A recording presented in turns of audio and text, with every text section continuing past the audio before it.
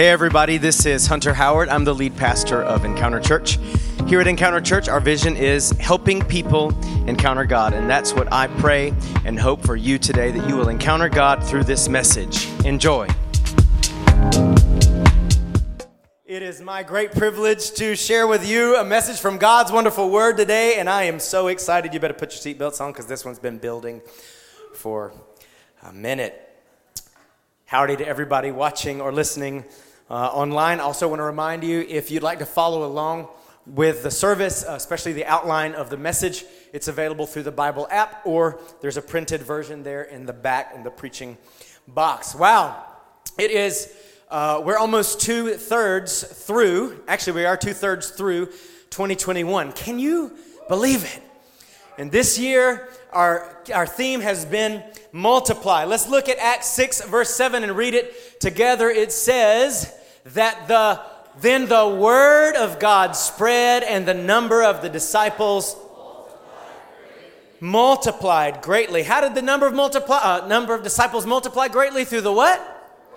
The word of God. And all year long, our focus is to multiply the culture of Jesus through the words of Jesus. Again, how is it that the culture, the values of Jesus, his kingdom, how is it that it gets multiplied? Through his word. And so this year we've been taking time to read word for word through the Gospel of Mark, focusing on the words of Jesus. I don't have time and won't take the time to review, but we've learned so much in the first 5 chapters of Mark, and today we finally get to Mark chapter 6. So if you'd like, go in your Bibles or in your outline to Mark chapter 6.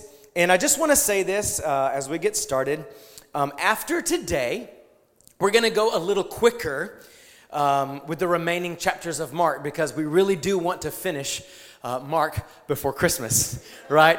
I said that we're going to read through the entire Gospel of Mark, which has 16 chapters, by the end of the year. So we're going to take it a little faster after today. Is that okay? And just as we get ready to jump into today's word from Mark 6, I have a question for you. I want you to just think about it and ponder it for a second.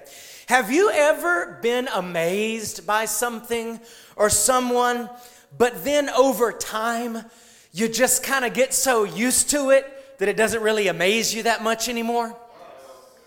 Maybe it's something or a person. I can remember I grew up in South Georgia. There are no mountains for hundreds of miles.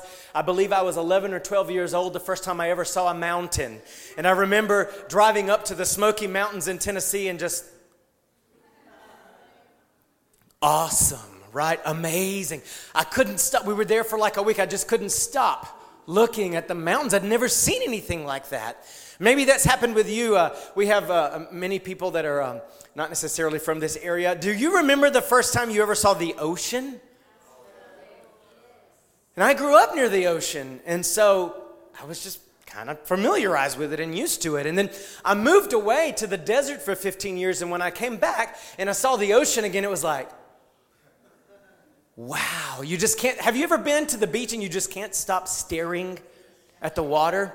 It's just so amazing. It's so awesome. Maybe this has happened with you, to you with like a musician or an athlete.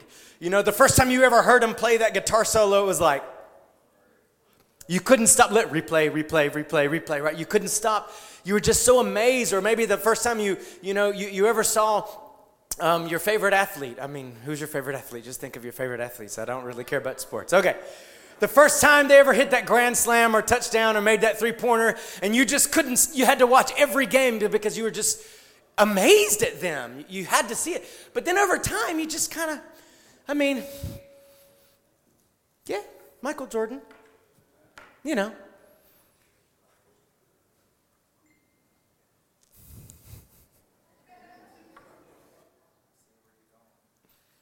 Okay. The majestic mountains, the clear blue ocean, the stars. Oh my gosh.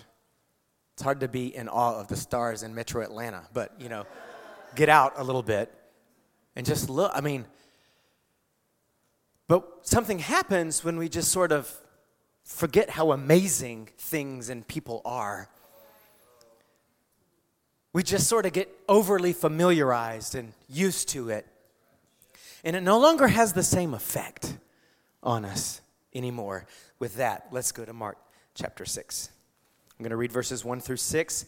As we read through the Gospel of Mark, we're reading out of the Amplified translation. And for those of you that are tracing this is also found in Matthew 13 and Luke 4. Are you ready? Yes. Jesus left there and came to his hometown, which was, all right, are we together? Jesus left there, who knows where, but he came to his hometown, where? Nazareth, and his disciples followed him. And when the Sabbath came, he began to teach in the synagogue, and many who listened to him were astonished, saying, where did this man get these things, this knowledge and spiritual insight? What is this wisdom, this confident understanding of the Scripture that's been given to him? And such miracles as these performed by his hands. Is this not the carpenter? Isn't this just the carpenter? The son of Mary, Mary's boy, right? The brother of James and Joseph and Judas and Simon. Aren't his sisters here with us too? And they were deeply offended by him. And their disapproval blinded them to the fact that he was anointed by God as the Messiah.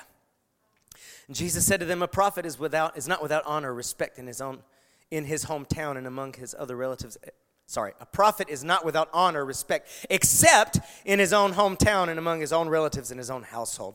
And he could not do a miracle there at all because of their unbelief, except, I love this, like when Jesus couldn't do any miracles, he still healed the sick, right? Except lay his hands on a few sick people and healed them. He wondered at their unbelief. And he was going around in the villages teaching.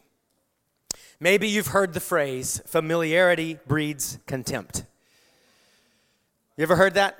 Familiarity breeds contempt. When you get just so used to something that you no longer see it or respect it for what it is. You get to know someone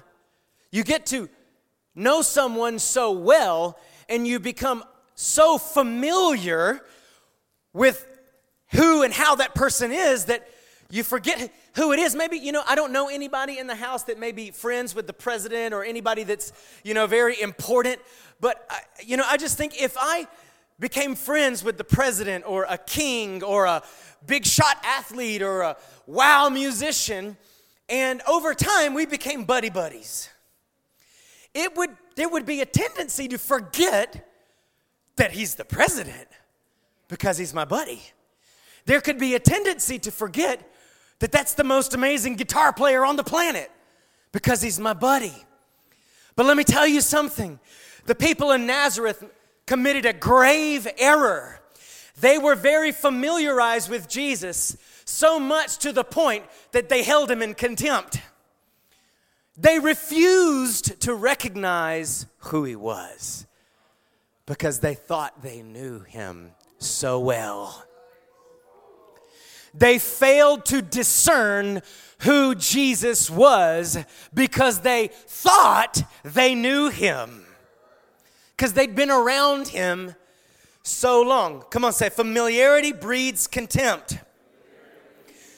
I've often asked myself, and maybe you have, and if you haven't, you'll notice something around the world. This has been my question. Why does Jesus move and do extraordinary miracles in other places more and seemingly less in the West?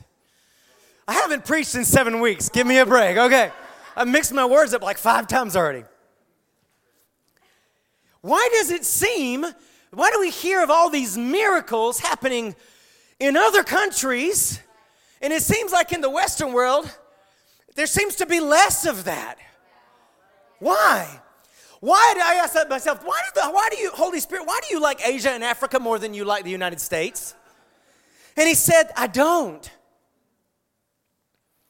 It doesn't have to do with God loving or wanting to pour his Spirit out more one place than another. It has nothing to do with God's desire to bless or do miracles more in one place than in another. It has everything to do with our disposition.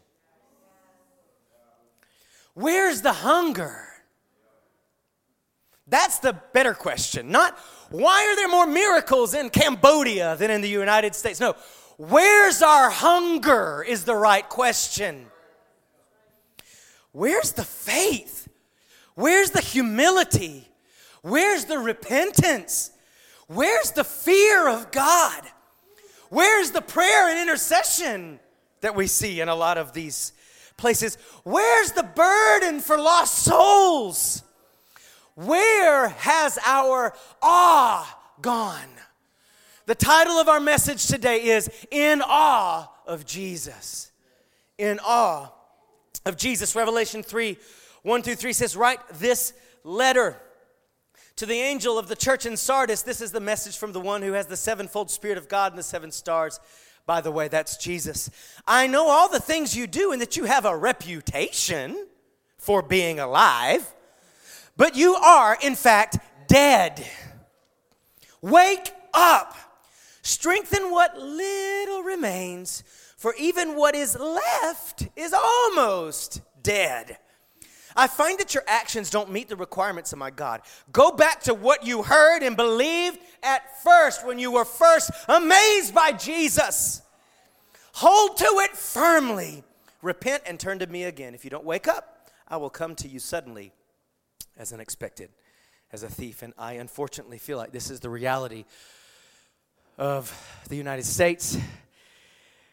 And I would say even more unfortunately, this is the reality a lot of times of the Spirit-filled church. Say, what are you saying, Pastor? It's been too long since you preached. You got some weird ideas.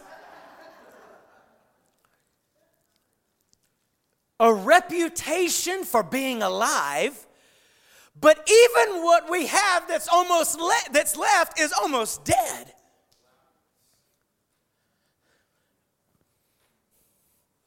So many Bible translations. So much free information. So many flavors of churches so you can just shop around.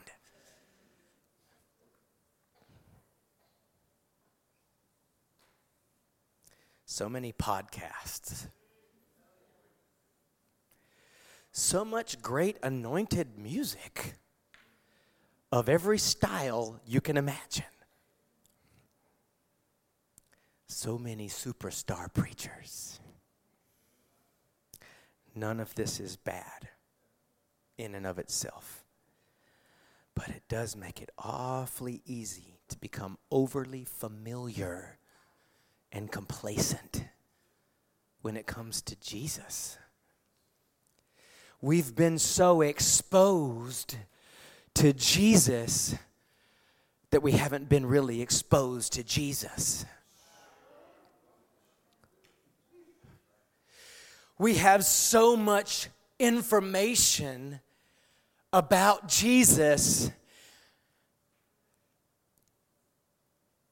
that maybe it's been a while since you encountered Jesus for real.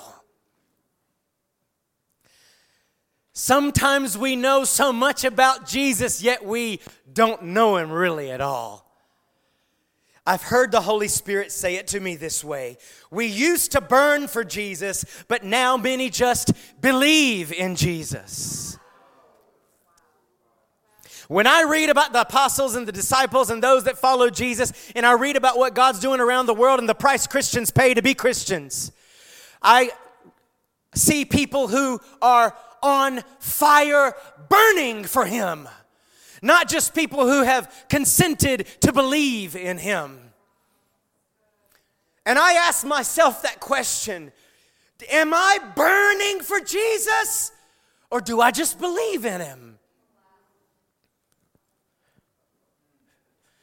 Again, familiarity can breed contempt. And when I say familiarity, it's more of an over-familiarization. Because I don't know about you, but the more I become truly familiar with Jesus, the more I stand in awe of him. The more I really get to know him for who he is. It's not I become less amazed, I become more and more amazed at who he is. But how? How can we? Unfortunately, our thoughtless, careless familiarity with Jesus has led many to lose their awe and fear of God. We've got to remember. We've got to recover our awe. We've got to recover our amazement of the one who is God in the flesh. All I can do is tell you how I intentionally keep my awe. And I hope it'll help you today. Would you like to know how to keep your awe? Not only keep it, but grow it. I got born again when I was 15 years old. I accepted Jesus when I was 5. I really got born again because I repented when I was 15. And I can tell you, I am more in awe and amazed and have more respect and fear of God today than I did then. Because I see him clearly more and more. Do you want to keep a clear view of Jesus? That's the only way.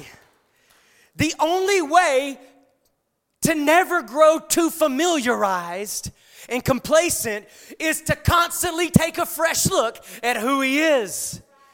And I'm going to share what I'm going to share with you today. This is something I do on a daily basis. It's the very first thing I do every single morning of my life. I take time to remember and declare who he is.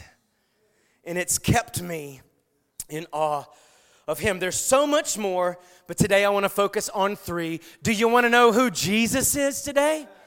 Come on, who wants to know who Jesus is today? I'm going to give you 3, and I'm going to go pretty quickly with these because there's a lot of scriptures, because the scriptures talk for themselves, right? Are you ready? Come on, say, he is the Word.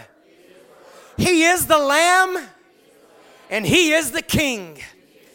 Number 1, Jesus is the Word. Everybody say, he came. Who came? God came.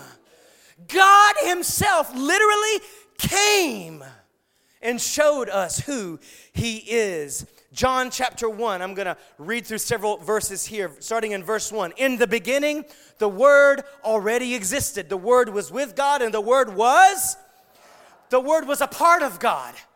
No, the Word was God. Just like your Word is you, his Word is him, right? God created everything through him, and nothing was created except through him. The Word gave life to everything that was created, and his life brought light to everyone. He came into the very world he created, but the world didn't recognize him.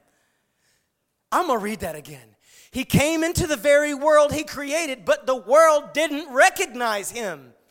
Another translation says the world failed to recognize him. So the Word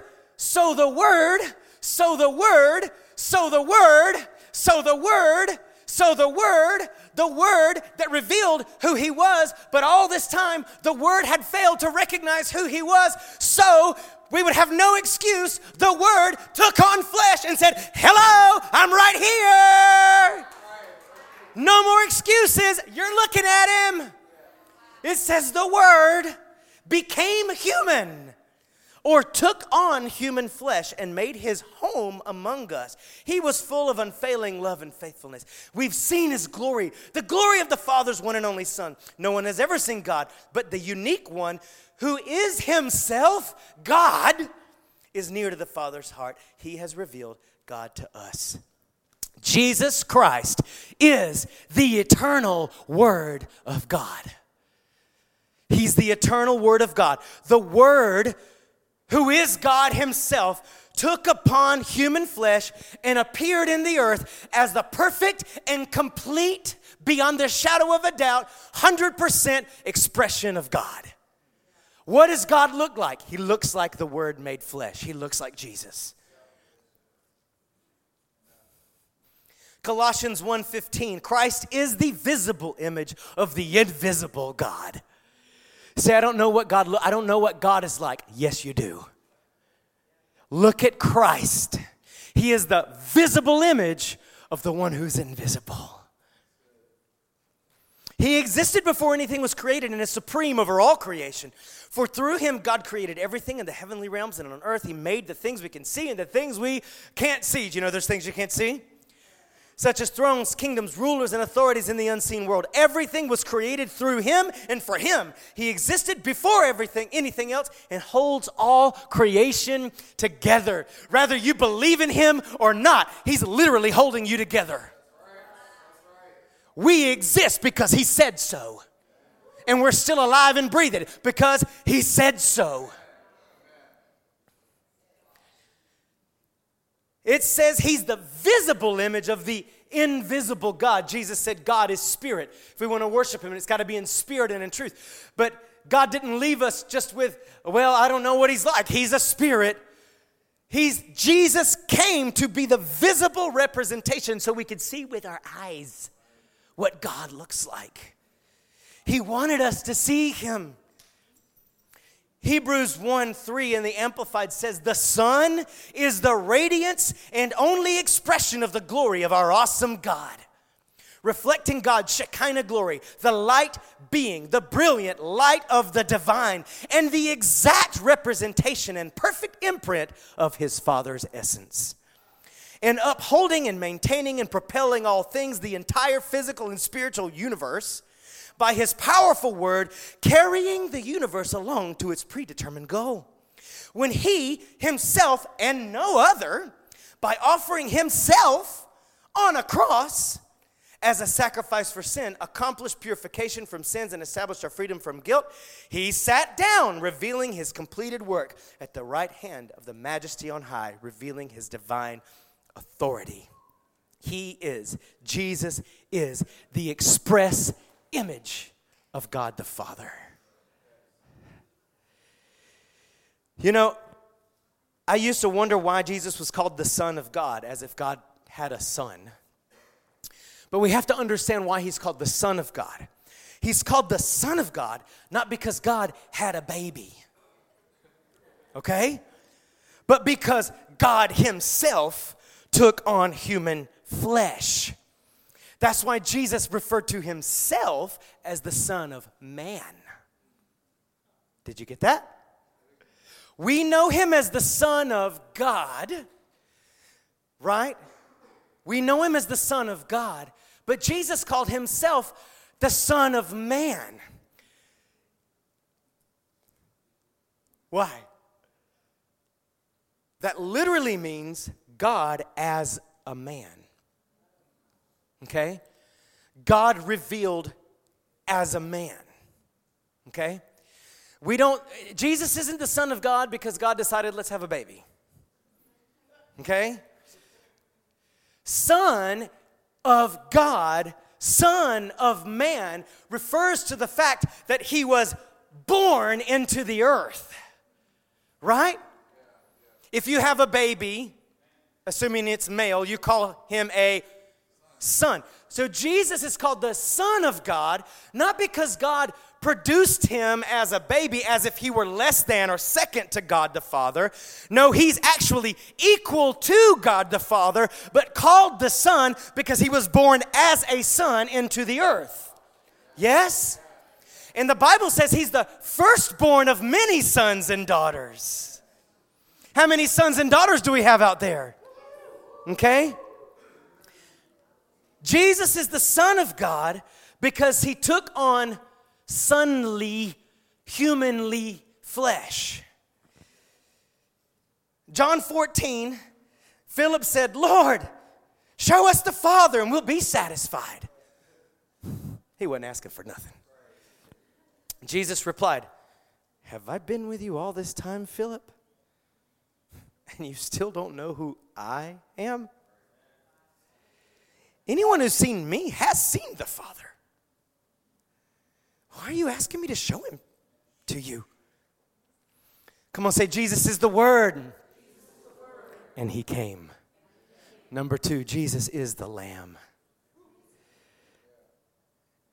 And I want you to say this. He died. The Word came and the Lamb died. Revelation 13:8, and all the people who belong to this world worshiped the beast. They're the ones whose names are not written in the book of life that belongs to the Lamb, who was slaughtered or slain before the world was made. Say what? Jesus, the Word, eternal Word of God, is also the eternal Lamb of God, who was slain, who was in the Father's heart and plan and in eternal purposes before time even began, before we were ever even born into the world and needed to be saved. He had already died for us in eternity. Now, maybe that blows your mind like it does mine. But literally, it says the Lamb who was slain from before the foundation of time. The amazing thing is he entered into time and was slain for us in our time. Oh, some of you, you'll get that in a minute. All right. See, Isaiah called it the Lord's good plan. It was the Lord's good plan to crush him, right? Slain from before the foundation of time. And then John 1:29, the next day John the Baptist saw Jesus coming toward him and said, "Behold, the Lamb of God who takes away the sin of the world," right? Jesus is the Lamb of God. Jesus is God's Lamb. Jesus is, in fact, God as a lamb. We've already established that Jesus is God, right? And see, because we couldn't pay the sacrifice for our own sins, God himself came as one of us and died as a lamb as a perfect sacrifice for our sins.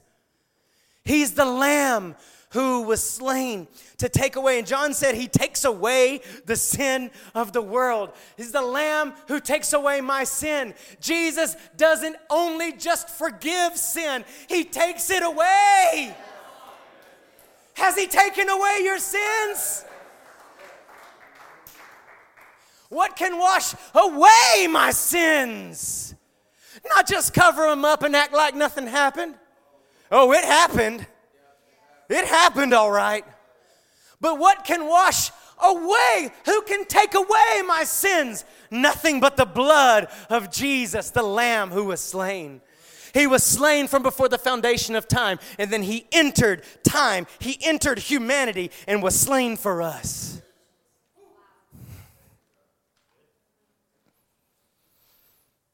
Has he taken away your sin? Romans 8:3, the law of Moses was unable to save us. Come on, say, my religion can't save me. The law of Moses was unable to save us because of the weakness of our sinful nature. So God did what the law couldn't do. Thank you, Lord. He sent his own son in a body like the bodies we sinners have. And in that body, God declared an end to sin's control over us by giving his son as a sacrifice for our sins. Are you beginning to see God in a body? Why? Because it was the only way to get rid of sin. First of all, it was the only way for us to see him clearly, but it was also the only way to get rid of our sin, was to come and pay the price and take our place. God's perfect sacrifice was this: he sacrificed himself. Whoa! Like, if that doesn't move you, you need to cry out to God. God Almighty sacrificed himself to take our sins away.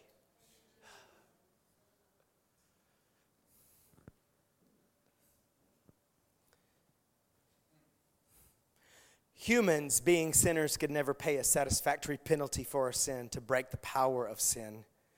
So God himself took on human flesh to himself take the penalty upon himself and break the power of sin once and for all through himself for us. Does anybody say, thank you for the cross? Thank you, Word of God, for coming. Thank you, Lamb of God, for dying in my place.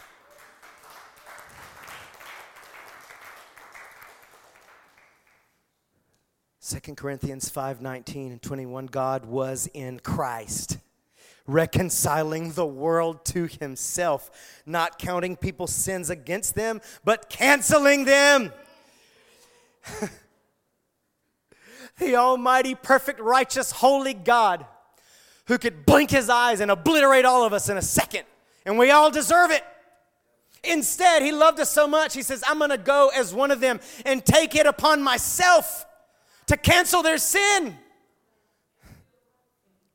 And he has committed to us this message of reconciliation, that is, restoration of favor with God. He made Christ, who knew no sin, to judicially be sin on our behalf, so that in him we would become the righteousness of God. That is, we would be made acceptable to him and placed in a right relationship with him by his gracious, loving kindness. Come on, say, Jesus is the Lamb. He died. Come on, say, thank you for the cross. Thank you for the resurrection. Thank you for ascending back to the Father. Woo. He not only died, but he rose again, and he defeated sin, and then he ascended back to the Father, where he has prepared a place for you and for me with the Father. Woo. He's the Lamb of God who takes away the sin of the world. Which leads us to, he's the Word, he's the Lamb, but oh buddy, he's the King. He is the King. He didn't just die, he rose, he ascended, and he shall return. Acts chapter 1, the disciples were with him, and as he was ascending back to the Father, after saying this, Jesus was taken up into a cloud while they were watching, and they could no longer see him. As they strained to see him rising into heaven, 2 white-robed men suddenly stood among them. Men of Galilee, they said, why are you staring? Why are you standing here staring into heaven? Jesus has been taken from you into heaven, but someday he will return from heaven in the same way you saw him go. Come on, somebody. He's not going to return born of a virgin as a baby. He's going to return on the clouds of heaven as the mighty King of kings and Lord of lords. The one who was resurrected and ascended back to the Father will return once again from the Father for all of those who have loved him and followed him. He is the King, and he is coming. Just as you saw him ascend, you're going to see him return. Revelation 1, verses 5 through 8. And from Jesus Christ, he's the faithful witness to these things, the first to rise from the dead, and the ruler of all the kings of the world. All the kings of the world, good and bad, mostly bad.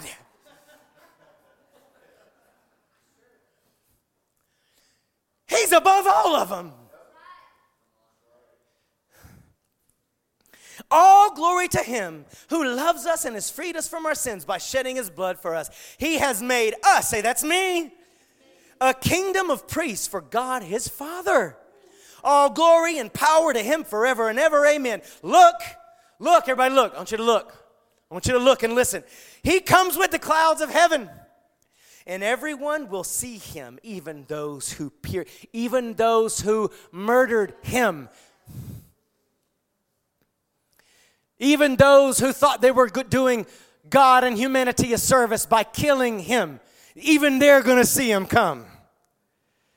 All the nations of the world will mourn for him. Yes, amen. I am the Alpha and the Omega, the beginning and the end. Says the Lord God, I'm the one who was, who always was, and who is still to come, the Almighty One.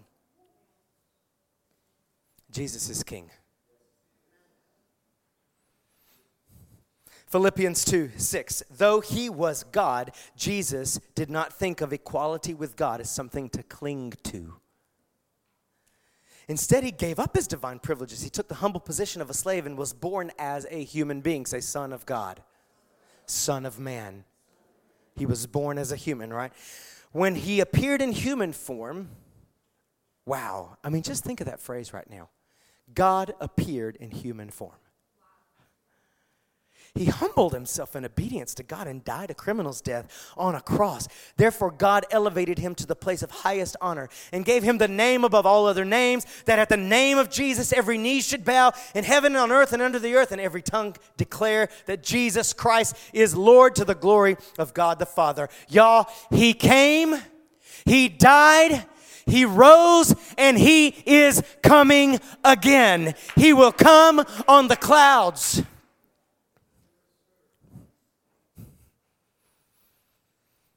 Jesus is the Word.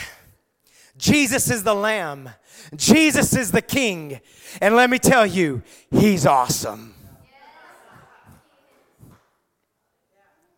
If you can hear and read about who he is and just sort of remain complacent, listen, you are not saved. You're not saved.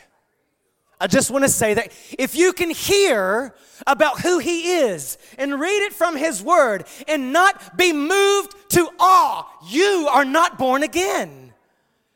Because the children of God, our spirits, respond to that. Maybe you need to be born again. Maybe you've believed in Jesus but never burned for him. Because if you've truly seen who he is, you will live your life in awe of him and burn for him. You say, maybe I used to burn for him, but not anymore. You need to get resaved. Is that a thing? Yes.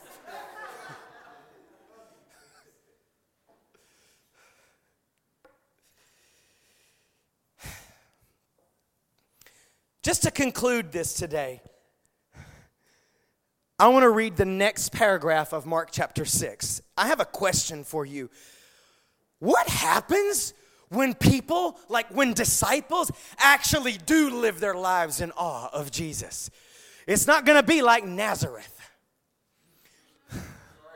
Oh, it's not going to be like Nazareth. What happens when disciples, when believers actually live like this, in awe of King Jesus? Come on, somebody. The 12, they were different than the people in Nazareth, right? The disciples were different. Let's start. We read 1 through 6, now verse 7. And he called the 12 disciples and began to send them out as special messengers, 2 by 2. Gave them the authority and the power over unclean spirits. He told them to take nothing for the journey except for a mere walking stick. No bread, no traveler's bag, no money in their belts, but to wear sandals. Need to wear sandals because it's hot sand. And he told them, don't even wear 2 tunics. Wherever you go into a house, stay there until you leave that town. Any place that doesn't welcome you or listen to you, when you leave there, shake the dust off the soles of your feet as a testimony against them, breaking all ties with them, because they rejected my message. So they went out and preached that men should repent. That is, thinking differently, recognize sin and turn away from it and live changed lives. And they were casting out many demons and anointing with oil many who were sick and healing them. What happens when disciples live in awe of Jesus? My friends, they multiply.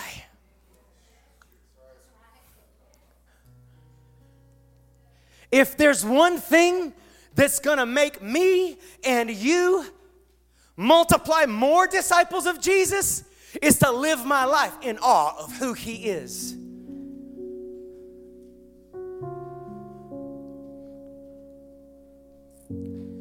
Familiarity breeds contempt, but awe breeds multiplication. Jesus is the Word. Jesus is the Lamb. Jesus is the King. And I want to ask for the next few minutes, please, no one get up and down and go in and out. All right? Please, I want reverent respect right now for the presence of God.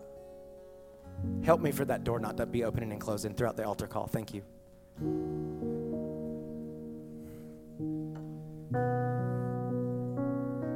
The question is he your King?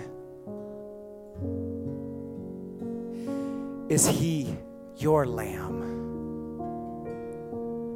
Has he taken away your sins? Are you burning for Jesus?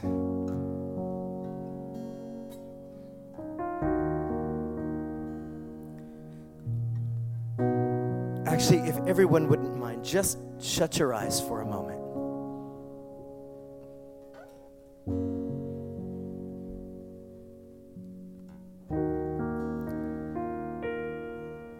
Colossians 1:19 and 20 says, "For God in all his fullness was pleased to live in Christ.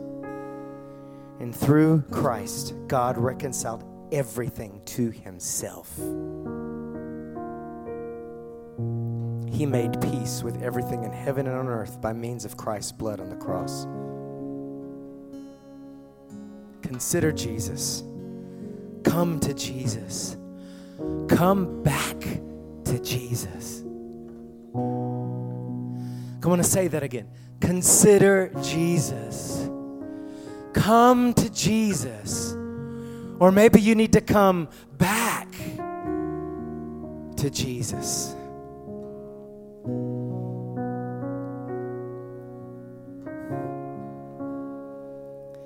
Have you been born again?